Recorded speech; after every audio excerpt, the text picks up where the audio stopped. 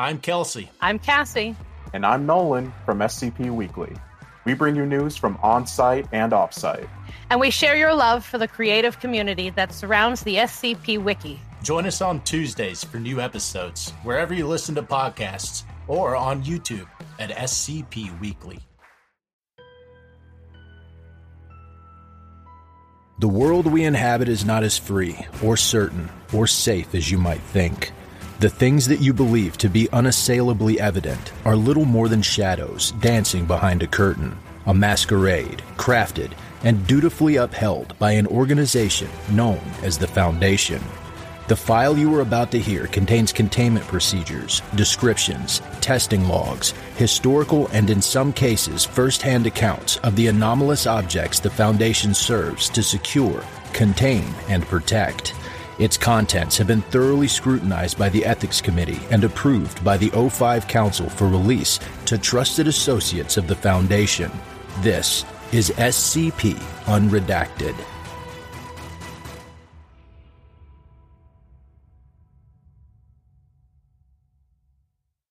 The Foundation enjoys a variety of income sources, both from its front companies and other methods.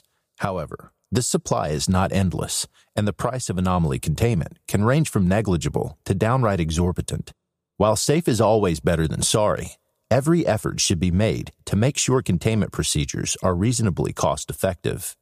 While many assume that the most dangerous anomalies have the most cost-intensive containment, that is only rarely the case. On average, the type of anomaly that costs the most to maintain are far and away humanoids.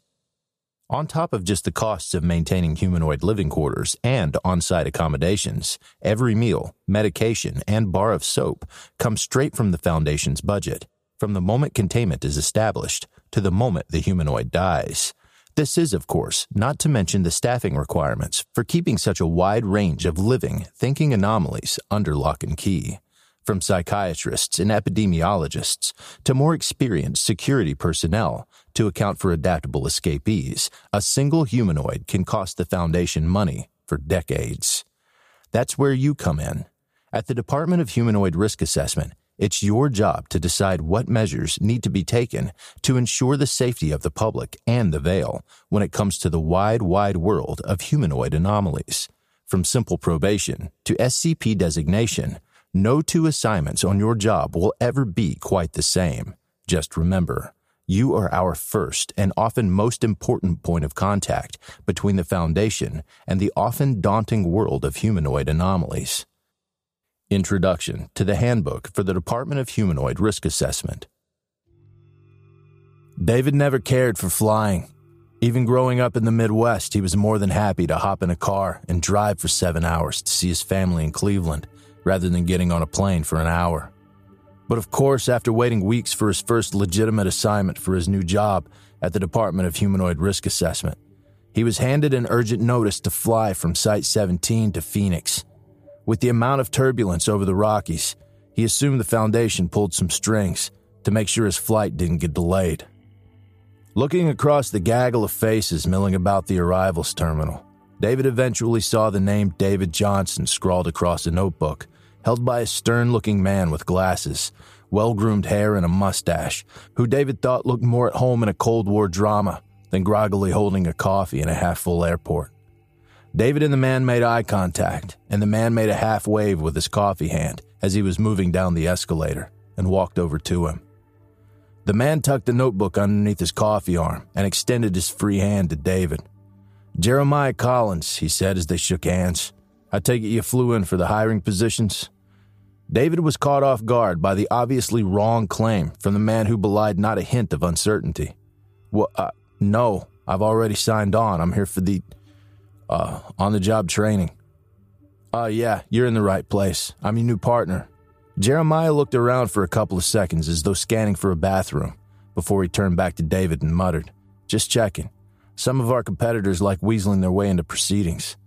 He turned to leave while gesturing at his new partner to walk with him. "Don't worry," he added as they began to walk, as though sensing David's confusion. "It's not really a common issue. It's just a prudent habit to have."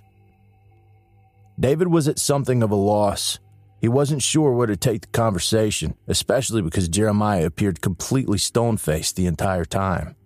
Of course, you aren't supposed to talk about work in such a public setting, but, well, David was having a hard time not thinking about anything, considering how much he'd been brushing up on his training before his first job.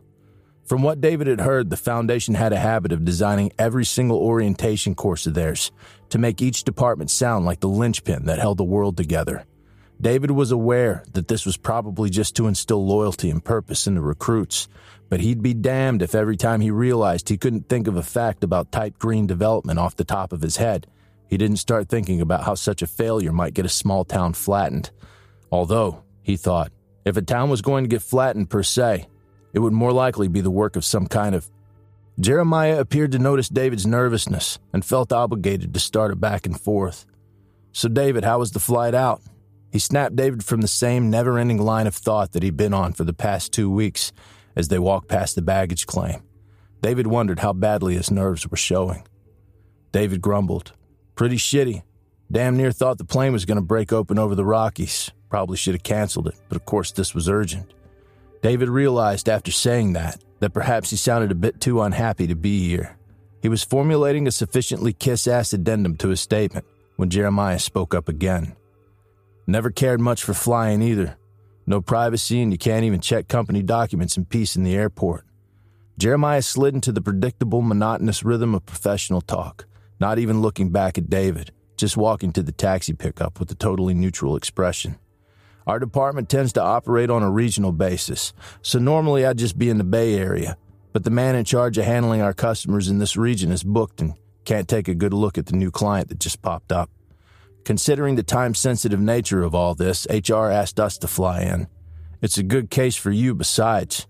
David was impressed by the way the man spoke in that public-appropriate doublespeak the Foundation loves so much without missing a beat.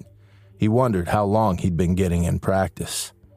So, Jerry, how long have you been with the company? David casually probed. Jeremiah cocked his head to look at David, his face betraying the first real hint of emotion David had seen. Jeremiah, I'm all right with first names, but you'll use the whole thing, son, he said with just a hint of indignation. Yeah, sorry. Not fine with using my first name, David thought, but wisely decided to keep to himself. To answer your question, I've been at this company since I was in college. I've been in the department since the day it formed and before it in essence, Jeremiah said, vacantly staring into the distance beyond the slightly conspicuous taxi that seemed to be waiting for them. When was that exactly? David asked, more out of an interest in carrying the conversation than of genuine curiosity. We were looking at a new customer. Pretty green, you know, but we didn't know how green. Turns out, much higher profile than we had anticipated. Jeremiah's impassive gaze faltered slightly as he looked at the ground in front of him. Caused a real PR nightmare. Management wanted to avoid things like that in the future and made a department more focused on examining our clients. David was both surprised and not that he hadn't heard that story before, even in passing. On the one hand, it sounds like a big deal. On the other, probably wouldn't have done wonders for trainee retention if you told them their jobs exist because the last time someone fucked it up, they got turned into something only the eggheads at Site 19 have words for. David realized he hadn't met anyone who had been around when the Department of Humanoid Risk Assessment had been formed, and turned to ask Jeremiah about the turnover rate, before a more pressing thought interrupted him, as he realized his partner was opening the trunk of the cab for him. Hey, Jeremiah. Jeremiah stopped what he was doing and refocused on David as he started talking like a 6-year-old trying to tell his dad he had to pee in a movie theater. This cab, I think it's a little, it was just sitting here, and if any competitors saw us, David spoke in hushed tones while looking around shiftily, suddenly very aware that the cab pickup lane had no walls to hide behind. Jeremiah blew air from his nose in something approaching bemusement. I didn't mean to scare you back when I picked you up. I did get the cab from the company, but some advice from a veteran? The first rule of not acting suspicious, he said as he opened up the taxi door to sit in the back seat, is to not constantly think you're being suspicious.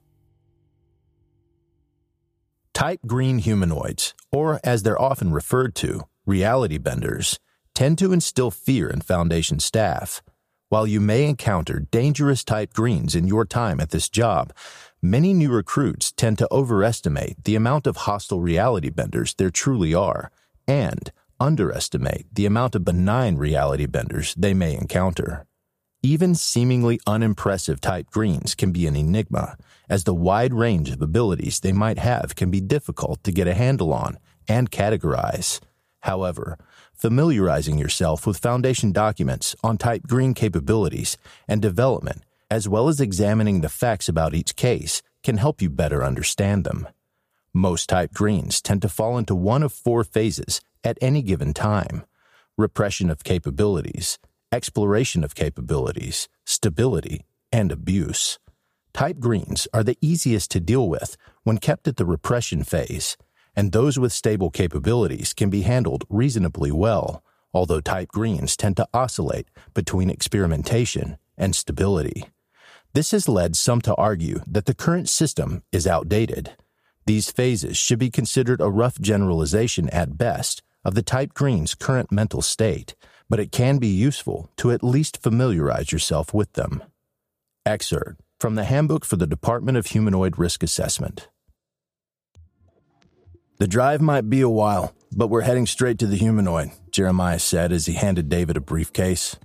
David opened it up to see a small pile of legal and medical documents, as well as what looked like police reports.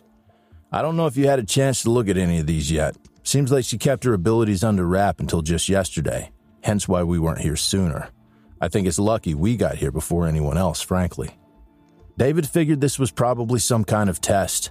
It's important to be able to pick a method of approach based on any available information before contacting the anomaly, his lecturer repeated in his head.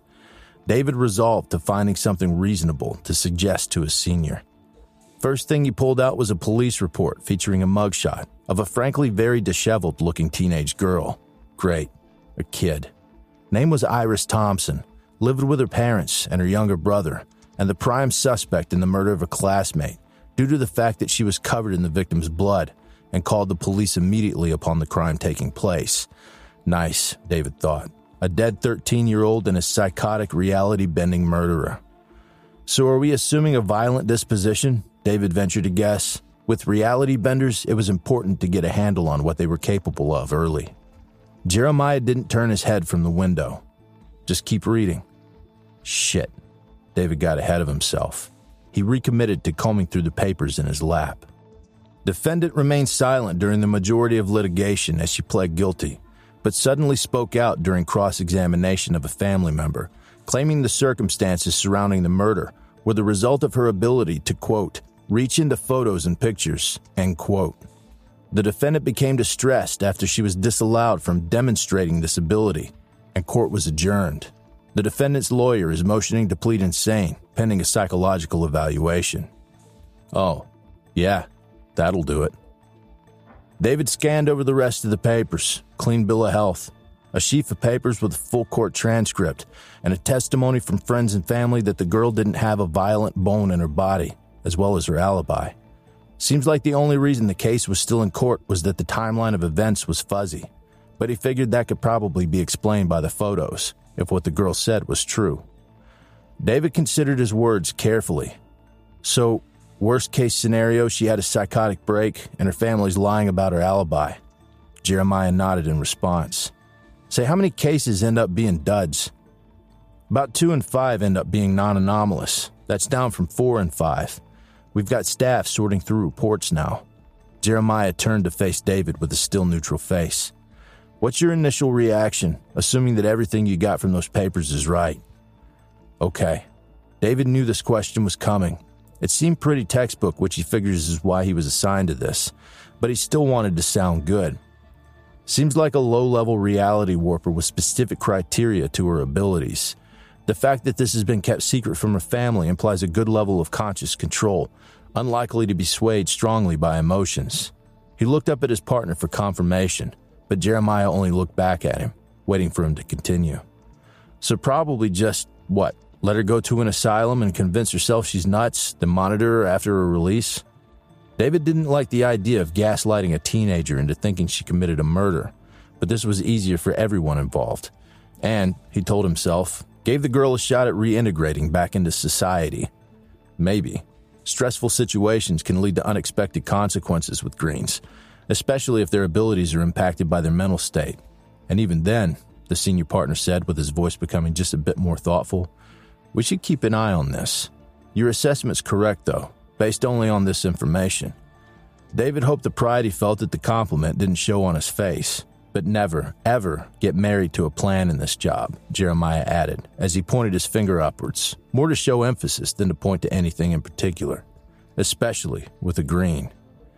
David remembered how a solid 45% of his training revolved around reality benders, despite the fact that they were somewhat less common than other humanoid types. The main thing he ended up getting from the ordeal was to recognize that nobody ever really knew what the hell a reality bender would do until they did it. We're going to catch some of the court proceedings, then we'll have a chance to interrogate the anomaly, thanks to some agents in the local PD. Understood? Understood. David decided to attempt to lighten up the mood for the remainder of the car ride, adding, hopefully it's just a photograph, you know? Jeremiah looked back out the window. It's never just a photograph. Contrary to the positions of some staff here at the Foundation, agents of the Department of Risk Assessment are advised against dehumanizing the anomalies they investigate. While this can help some of our containment staff work with these anomalies post-containment, your job is quite different. It's your job to assess if these humanoids require containment in the first place. Does the humanoid desire a normal life? Do they have a moral compass and dislike harming others? Are they likely to hold grudges and idolize revenge? Do they have a family and a social support network? Are they in an emotionally distressing environment? All of these can greatly influence the risk posed by humanoids. While many could be dangerous to others or the Veil, they may pose no more of an immediate threat than a civilian with a concealed carry firearm. Simple surveillance may be appropriate measures for many humanoids you encounter, although sufficiently dangerous or disruptive anomalous traits should always be your foremost concern. Nowhere is this more true than for type Greens, whose capabilities are often tied to their mental state. Well-supported and emotionally stable type Greens can exhibit a great deal of control, restraint, and even repression over their anomalous traits.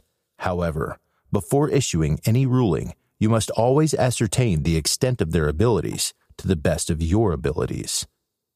Excerpt from the Handbook for the Department of Humanoid Risk Assessment. The prosecutor cleared her throat.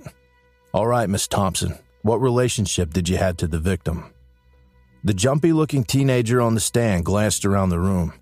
To her parents, the jury, the observers, and for a moment her eyes lingered on Jeremiah and David, who came in just before the cross-examination, with whatever credentials the Foundation got for Jeremiah. David nudged the other agent. What, does she recognize us? Hopefully the opposite. We might stick out as new since the proceedings haven't been open to the public, Jeremiah said. It's always good to look out for perfect memory or unnatural cognition of others, though. David wondered why Jeremiah would make a point of such uncommon traits. Miss Thompson. David and the defendant both refocused. It was her first time being examined, and she looked like a kid with stage fright giving a presentation. Can you repeat the question? Her voice was shaky. What was your relationship with the victim? Oh, we were friends. The girl paused as if expecting another question before continuing. I just knew him from school. We were friends for a while.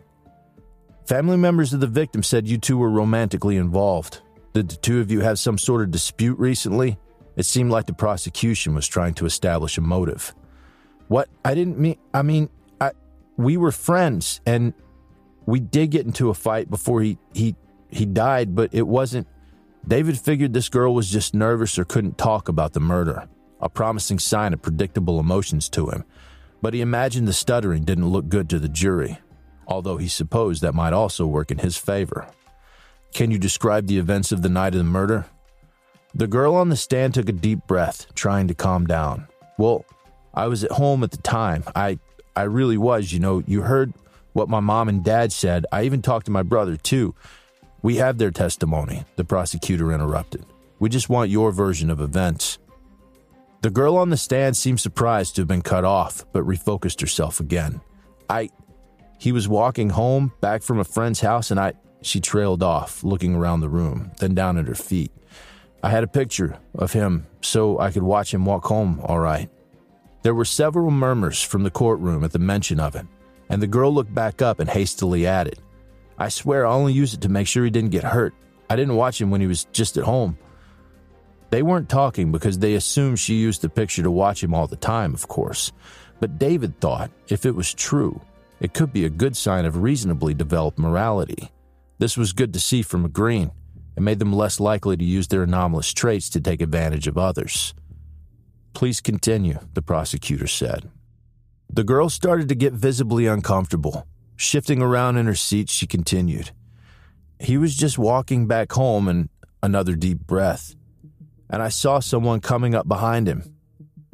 He had a knife. I just heard that people have been getting stabbed recently, and I didn't know if he was going to get robbed or attacked or what. I didn't mean to. Please, just take a minute, the prosecutor interrupted the increasingly distressed girl. When you're ready, just tell us what happened in your own words. Several seconds passed before the girl continued, in a much smaller voice. I was just trying to help. I stuck my hand in the picture for the knife. I don't know what happened, but it still ended up in... Her voice broke and she stopped talking. Another pause before the prosecutor spoke. You say your fingerprints were on the murder weapon and the victim's blood was on your body because you reached through a photograph? The girl looked back up to the prosecutor, saying, I know what I did. That's what I did. I didn't make that up, and she trailed off as she looked around the room, then finally at her parents. Her body and voice shrunk again as she fell back into her seat. I'm not crazy. The prosecutor nodded. That'll be all. Thank you, Miss Thompson. The girl wordlessly shuffled back to her seat, not once looking away from her feet.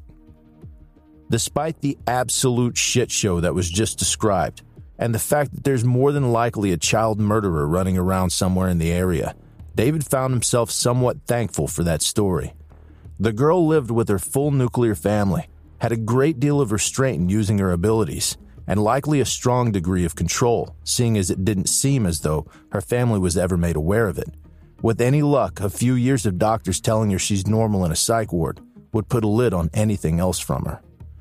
David nudged Jeremiah and leaned over to whisper, Seems like a cut and dry case. Push an insane verdict through and ask local surveillance to keep tabs on her. Seems like it, Jeremiah muttered. I got an interview with the humanoid after the court adjourns. You can lead the questioning. She'll be given amnestics afterwards, so ask important questions. The defendant's lawyer took the stage. New psychological results have shown the defendant wholeheartedly believes her story, likely suffered trauma from the killing, and feels genuine remorse for what happened. Despite the late coming of the insane plea, it seemed to have a decent shot at winning over the jury. Far better to get the poor girl the help she needs than to lock her up, they thought. Perhaps her appearance aided in her sympathies with the juror. She seemed to shrink even smaller than her already diminutive size as she tried to hide herself in her seat. I'm not crazy. The majority of type greens you're likely to come across will be able to be addressed simply by ensuring the humanoid self-represses their ability entirely. There may be some cases where it's adequate to have a type green who makes use of their anomaly only in private. Although cases are rare, due to the threats this may pose to the Veil, this course of action can be pursued once 3 criteria are met. 1. You understand how an anomaly functions, specifically its limits and restraints. 2. You establish that the humanoid in question has a stable and reasonable mental state and are confident it will continue to be so. The definition of reasonable can change from case to case, but generally more potentially dangerous anomalies are expected to have more benevolent and nonviolent demeanors and be satisfied with the status quo. 3. You are able to ensure a consistent line of surveillance on the humanoid. Preferably, this would entail something like phone taps, or ensuring the humanoid has regular appointments with Foundation-affiliated civilian psychologists, as moment-to-moment surveillance is resource and personnel intensive. While it may seem like gaslighting, these methods of ensuring self-repression and surveillance are both far more cost-effective for the Foundation and far less stressful for the humanoid. However, it is always important to consider the capabilities of the Type Green first and foremost. Reality warpers can move matter around, but are unable to change matter or exert force upon it. This mostly extends to the creation of small rifts or portals to and from points within the reality warper's perception, but can extend to forcing these changes upon reality permanently, appearing to sever objects suspended in a rift. Most reality warpers are relatively weak and can often be addressed by self-repression. The phrase reality bender is usually synonymous with Type Greens as a whole, but the phrase is actually used to refer to a subtype of Type Greens, which are capable of manipulating matter, usually to form other matter. This is what most people think of when they hear Type Green, someone who can turn trees into dogs and water into fire. However, most reality benders are limited by their perception and imagination, and are much less capable of using their abilities on a large scale than some of the more infamous humanoid SCPs we've contained. Self-repression is still a viable method of addressing these Type Greens, but extra care must be taken in order to ensure you fully understand their capabilities. Infovores are to be contained. Excerpt from the Handbook for the Department of Humanoid Risk Assessment.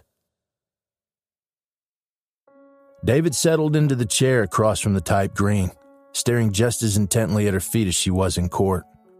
Hello, Iris. My name is David, and this is Jeremiah. I'm just here to ask you a few questions, if that's all right. Gotta act friendly with the kids, David thought. Tell as much of the truth as I can get away with. They know when you're being upfront.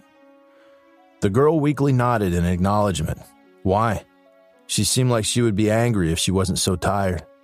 Haven't you asked me enough? I told you everything. Her voice broke. Even when I tried to do the right thing, everyone just said I was... David channeled what little child-comforting skills he could remember from when he babysat for his aunt when he was just a teenager, and decided to speak in a more comforting voice. Just relax. I'm not really with the police or the court or anything. I really do just want to ask you a few questions, and I'll be out of your hair. Jeremiah just stood at the back of the room, watching. He'd probably done this song and dance enough times before to where he felt confident judging David for how he did. Can I ask you to do me a favor? The lump of the girl once again acted noncommittally. Turning back to Jeremiah, David stuck out his hand and asked, Would you please? Wordlessly, Jeremiah produced a Polaroid photo of a cup from his jacket pocket and handed it to David, who in turn pushed it toward the lump. Can you give me the cup in that picture? The lump shifted its head forward. For a second, there wasn't anything signaling a change. Then, its eyes lit up. The girl straightened her back and looked up at David. Her face looked so happy it made a part of David hurt, and he felt a little bad for hoping it wouldn't be like that every time. I didn't think anyone actually was listening to me anymore. The girl snatched at the photo like she was scared it was going to run away. Yeah, I can do that. Easy. David felt he was leaning halfway out of his seat. He really had no idea what was about to happen if she was a Type Green. And if she was really just a schizophrenic, he also had no idea what was about to happen. He weighed the odds of himself beating an irate teenage girl in Mortal Kombat and found himself lacking. But, as she had said, the picture began to shift like a sediment settling in water until it formed a slightly different picture of the same cup. With obvious concentration, the girl slowly stuck her hand in and pulled it back out, with the cup intact. And suddenly, the picture no longer had the cup. When she turned back to David, beaming in spite of herself, the picture returned to its original form. Jeremiah remained unreactive, but David clearly settled back down into his chair, just as he had hoped for. All right, thank you, Iris. Iris cocked her head to one side. You guys don't seem as surprised. Did you already think I was... Oh, crap. Sorry, I didn't really say hi. I'm Iris. Sorry. That's all right, Iris. I understand you've been through a lot lately, David said with what he hoped was his most genuine smile. Iris laughed weakly and ran her hand through her hair. Yeah, that's one way to put it. But you guys seem pretty cool with that, so are the other people cool with it? I can show them that, right? Since you guys are with the police? David held his hands up at the rapid-fire questions. We're not with the police, and I can't really let you show what you did to anyone else just yet. He put his hands down and took a more approachable posture. I'm sorry, but we can't do much for you right now. We'll be able to soon, though. He thought he wasn't lying when he said that. Either way this went, the insane verdict would help. Oh, okay. Wait, are you guys with the government or something? I knew I should have been keeping this under wraps. It's just, with everything that happened, she caught on quick. Something like that. I'm afraid I can't get into specifics right now. David cleared his throat. I have just a few more questions, if that's all right. Oh, yeah, sure, of course. Iris was leaning forward attentively now, making eye contact. David wondered in the back of his head how long it's been since she looked like that. He pushed that thought down and continued. Okay, first off, can you tell me about your abilities? What's the extent of them? It's really only what you just saw. When I sort of, focus on a picture, I can see what's happening to the thing in the picture, but it goes back when I'm not trying to do it. The exact place it was taken? Sometimes, if the picture's of a place. But if it's a picture of a thing, it's where that thing is. Sounds perception-based, David thought, which explains how she followed her friend when he was walking. Is this the case with any photograph? Not really. Mostly things from my camera. David made a note to ask for a camera to be collected. Sort of works with other photos, just not as well. I'm more comfortable with just my camera. Absolutely perception-based, David concluded, and moved along. Have there been any improvements or changes to these abilities? Not since I first realized I could do it a couple years ago. I can focus on more photos now, though, maybe a dozen, but I haven't been able to do anything else with or without pictures, if that's what you're asking. David was a little surprised how easy this all was. Iris seemed eager to talk about it. No significant improvements over a notable period of time. Moving right along. How do you make use of your abilities and who have you shown them to? I haven't shown them to anyone, really. Less money to spend on amnestics, thank God. And I really only use it to look at pictures. I really love photography, I have for a while. Even before I knew what I could do, it was my favorite hobby. Jeremiah made a strange noise, like a startled grunt. But Iris started up again before David could turn around to see what was the matter. That thing with my friend was just that once. I just had a bad feeling. Her gaze faltered again. Guess I was right. Clear control over capabilities and a desire to fit into normalcy. Last question now. How would you say your family and friends support you? Iris stayed focused on the far wall as she began to reply. Not many friends, I don't think. They all think I killed one of their friends, but hey, soon they'll know that I was right? She perked up. David redirected her focus. And your family? Oh, well, my mom and my dad, I don't really know what they think. They were always real happy and nice, and ever since what happened, they just seemed sad. A sad smile crept onto her face. But my little brother Tommy, he believes me. Not really that impressive when the only one on your side is 11, but he's a good kid. Iris chuckled weakly as she continued, adding, Tommy Thompson. Kids used to give him crap for that name, They gave him crap for a lot of stuff. She looked back up at David with some kind of pride. But kids his age are dumb, and they think I'm stronger than them because I'm older. If nothing else, a big sister's good for scaring off asshole kids. David summed everything up in his head. Limited abilities that are easily controlled, and a good moral framework with a desire to fit in, as well as a supportive family. Textbook. Thank you, Iris. Those are all the questions I had. David looked back at Jeremiah, still standing in the same position he was left in. He seemed unreadable, but David took the lack of an objection for approval. I can't guarantee that I'll be able to help you out before the end of your court proceedings, but the information gathered here today will certainly reach the proper people. Iris seemed a little unsure what that even meant, but stayed optimistic. Okay, thanks. My mom says I'm usually a good judge of character, but I think I had you two wrong. I felt like the two of you were coming to contain me when I first saw you. Odd word for a 13-year-old to use. Probably just meant like in a prison, thought David. But any further thoughts he had on the matter were interrupted by Jeremiah suddenly moving toward the table. What do you mean by that? Jeremiah seemed far more emphatic than his normal passive observer persona would allow. What? I mean, like a bad feeling. Iris seemed confused. When and how did you get that feeling? Why use that word? I don't know. I just felt weird going up for cross-examination. That's just what popped into my head. That was before you even saw us. Do you get feelings like that from other people often? Have you used that word before? I mean, yeah, kinda, but I'm usually good at clocking people and everyone, gets the feeling of being watched, and I know what contained means, but I don't really use it. Iris had started to glance between Jeremiah and David, who was only slightly less confused than Iris.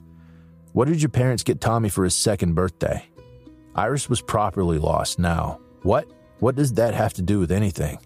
Answer the question. Jeremiah was damn near yelling and was starting to spook Iris more than confuse her. One of those toys with the wires with wood beads on them and lots of clothes? Lots of plaid because my dad liked them, Iris hastily added, as if more detail would sate Jeremiah.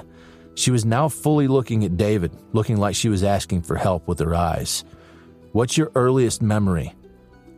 Off the top of my head, the day Tommy was born? You were 2. Jeremiah said it as a statement rather than a question. How much of your life can you remember? He asked it more like stating a demand. A lot? I have an eidetic memory, it's called. Photographic memory, Iris tried to make a joke even while she was trembling. Jeremiah stepped back from the table, paused for a few seconds while David and Iris looked at each other and back to Jeremiah. Then without a word stepped out of the room and returned with a clear glass of water. David recognized it as the short-term amnestic treatment he planned on giving the type green after the interview. Sorry for losing my temper. Please, drink this. His words were calmer, but David could tell he was still on edge. Iris did as she was told, sheepishly taking a few sips until the 2 pairs of eyes on her compelled her to down the whole cup. The 3 waited in a painful silence until Jeremiah stepped toward Iris again. The lathe runs slowly, the trigger phrase for the amnestic treatment. You were asked redundant questions by 2 unremarkable police officers today, and nothing stood out. Another silence. David had never seen this kind of treatment in action, and he assumed Iris would be in something of a stupor. But instead, Iris continued looking between the 2 agents with a new look of confusion. I don't know what a lathe is, and I've got a good memory, so I'd probably remember if I did. And what's that, the cover story? You guys are like the Men in Black, right? So, yeah, I got you, I think. Jeremiah stared at Iris for a few seconds before abruptly turning on his heels and leaving the room. David waved goodbye with an apologetic look and hurried after his partner. Iris was left a shrinking, echoey voice as David walked out of the building. Okay, I guess. See you again soon. Infovores are particularly dangerous among type greens because of their tendency to rapidly and unpredictably exhibit sizable and dangerous expansions of ability with little warning. Despite this, Foundation staff tend to be less aware of them compared to the other 2 chief subtypes of type greens. The reason for this is perhaps twofold. Many dangerous cases with Infovores develop rapidly and are responded to quickly, as well as the common practice of labeling Infovores as mind benders and lumping them in with reality benders. As their name implies, Infovores are able to store and manipulate information and use it to create infohazards. Many can use their psionic capabilities to force other minds to process this information and therefore exhibit various forms of influence and/or control over others. Due to the high-profile nature of this ability, this is where the mind-bender colloquialism stems from. Infovores often exhibit the capabilities of reality benders and warpers, and this form of informational processing can occasionally augment those abilities. For this reason, as well as the significantly lower quantity of Infovores compared to reality benders and warpers, Infovores often go overlooked. This can lead to disastrous results, as they have a tendency to rapidly exhibit and develop infohazardous capabilities. This can be seen in the various instances of mind-benders pulling large populations of civilians under their influence, constituting a massive public safety risk, as well as a threat to the Veil. For these reasons, agents of the Department of Humanoid Risk Assessment are advised to contain all Infovores, as close monitoring and/or isolation may be needed for safe handling. You should always look out for the following traits in subjects you investigate. Uncanny awareness of other people and/or their intentions, especially when observed. Perfect memory. Low susceptibility. High resistance to other infohazardous or psionic forces. High resistance to amnestics. Type green capabilities tied to forms of information such as text, photographs, electronic data, etc. Type green capabilities tied to things the type green had interest in or in familiarity with before the manifestation of their abilities, as these cases are likely latent psionic abilities manifesting in ways the type green is familiar with, but not ways actually tied to their psionic abilities in any way other than perception. Excerpt from the Handbook for the Department of Humanoid Risk Assessment. David caught up to Jeremiah in the break room of the police station Iris was being held in, now empty, save for a Foundation plant and the police force. He seemed to be staring calmly at the coffee maker. What the hell was that? David realized his tone was liable to get him reprimanded, as Jeremiah was very much his senior, so he set himself to finding a way to backtrack the tone, but not the question itself, before Jeremiah started talking like he hadn't just been disrespected. What's the most common sign a green is failing to properly utilize their potential? His speech was even now, and his posture was rigid. What? David thought back to his training before answering. If their abilities are tied to prior interests, it could be psionic potential manifesting in a familiar and limited way. He parroted the answer before he started to really process what Jeremiah was saying. But that's just a generalization. Iris hadn't seen improvement in years. What makes an infovore uniquely dangerous? From where David was standing, Jeremiah didn't seem to be moving at all. They have a noted tendency to rapidly exhibit and develop infohazardous capabilities, recalled David. But what's that got to do with, what are the chief traits to look for in possible infovores? The monolith in front of David cut him off. It took David to recall the checklist he had to memorize once. Uncanny perception of others, like a bad feeling. Perfect memory. Photographic memory, Low susceptibility. Resistance to other infohazards. And amnestics. So, I got you, I think. Abilities tied to forms of information and past hobbies. I really love photography, David understood what Jeremiah was saying. A silence stood between the two. The Foundation plant knew not to stick his nose in their business and kept his eyes on a newspaper. For a while, the only sound was the dripping of the coffee machine as it ran. We can't know any of that for sure, David started slowly. Even non-anomalous people can resist the amnestic treatment. We can't contain someone for an eidetic memory. David spoke deliberately, as if more to himself than the pillar of a man facing away from him. Finally, the pillar turned around. Infovores are to be contained for monitoring. Safety is to be prioritized over all else. These are rules we have to follow. David spun Jeremiah's words in his head. What even are the chances she's an infovore? Jeremiah kept eye contact with David. Even with everything, the chances it's an infovore are low. They're rare, and they tend to not exhibit their traits for a long time. What would you know about any of this, then? David was surprised by the accusatory tone in his voice. Something passed over Jeremiah's eyes as he became properly indignant. I know a hell of a lot more than you, son, he spat. You know why this department was formed? Because someone made the call you're making now. They let a mindbender go and let him drive a whole hotel batshit insane. I know. I was there the day the department formed. David shrunk down now and wondered if this was how Iris felt. David was stunned into silence, and Jeremiah seemed to deflate a bit and turn back to pour some coffee into a nearby mug. It's not our call to make. Another pause before David spoke again. So that's it? We'll lock her up then? No shot of seeing her brother? What would the alternative be, really? Jeremiah grabbed a second mug. Convince her we never existed? As she stabbed her friend to death?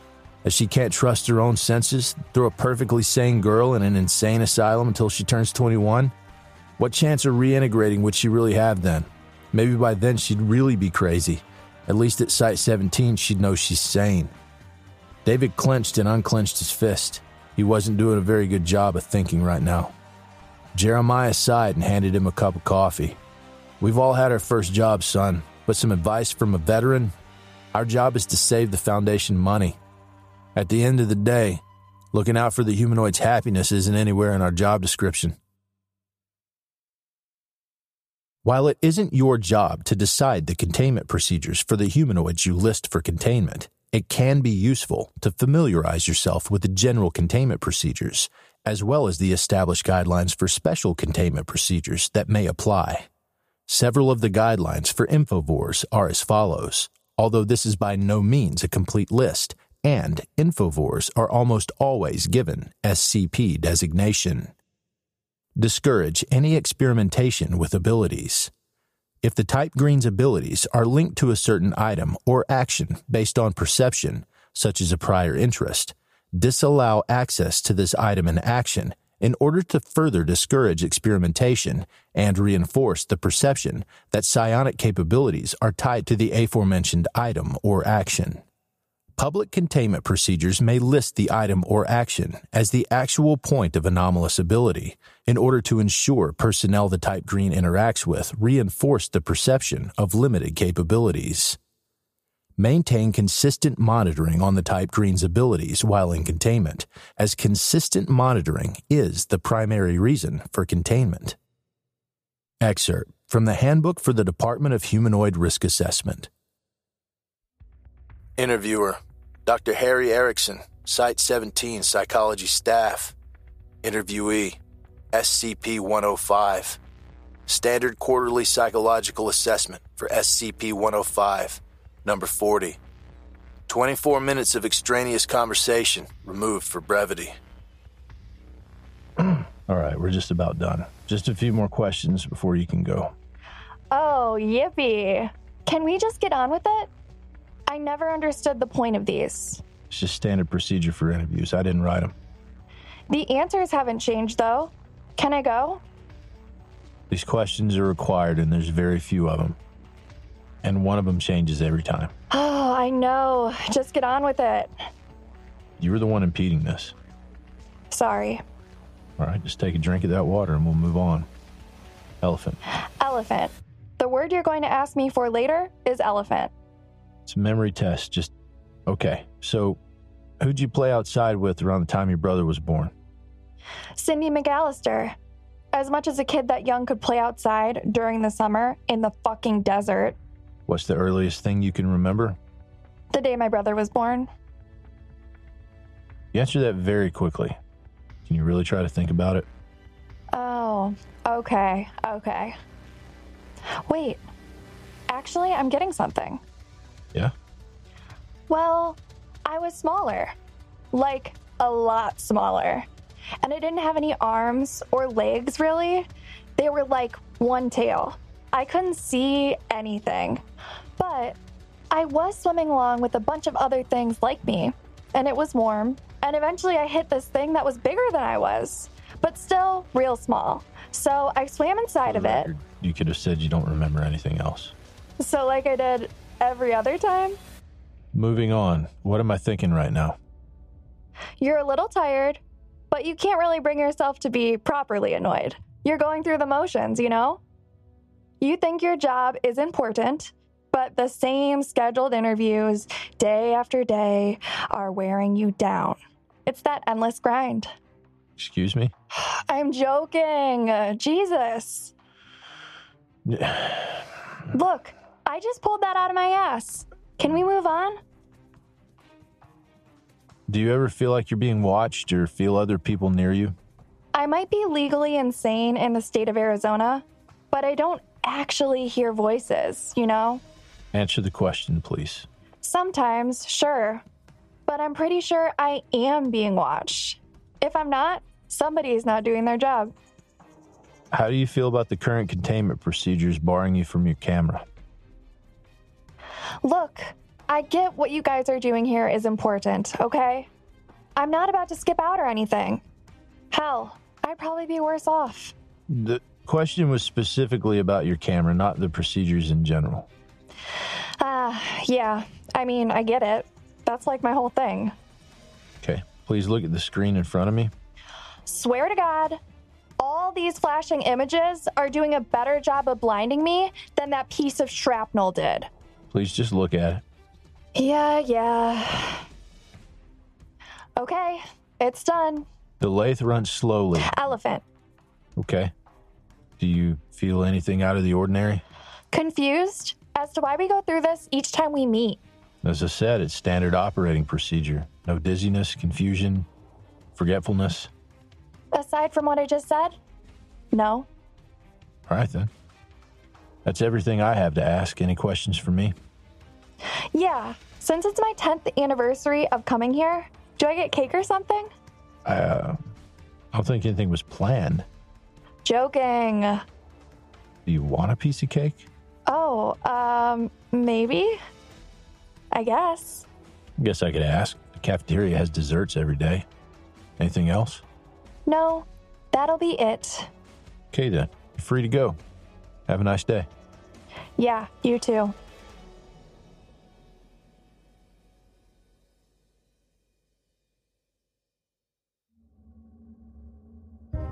Thank you for listening to this podcast. If you like what you hear, follow the link in the description to patreon.com/scpunredacted and help support me by becoming a patron for as little as $3 a month. You can get access to production logs, merchandise, recognition, and even a part in a skip. Regardless of tier, all patrons get early access to every single episode. I don't have the talent it takes to write a skip. All I do is read. Original authors make this podcast possible, so credit to the original author. Their link's in the description. Show them some love as well. Consider becoming a member of the SCP Wiki. Upvote their work and maybe write a skip of your own. Maybe I'll read it here someday. You never know if you never try. The content of this podcast and content relating to the SCP Foundation, including the SCP Foundation logo, is licensed under Creative Commons Sharealike 3.0, and all concepts originate from scpwiki.com and its authors. This recording, being derived from this content, is hereby also released under Creative Commons Sharealike 3.0.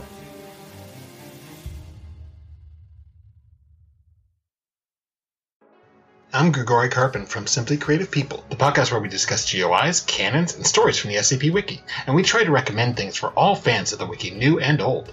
Look for us on Spotify, Google Podcasts, Stitcher, and Apple Podcasts. Visit the show page at anchor.fm/simply-creative-people, or follow us on Twitter at SIMCREAT. Hey there, this is DJ Skip, host of Foundation After Midnight Radio, coming to you from the only third shift broadcast for personnel by personnel.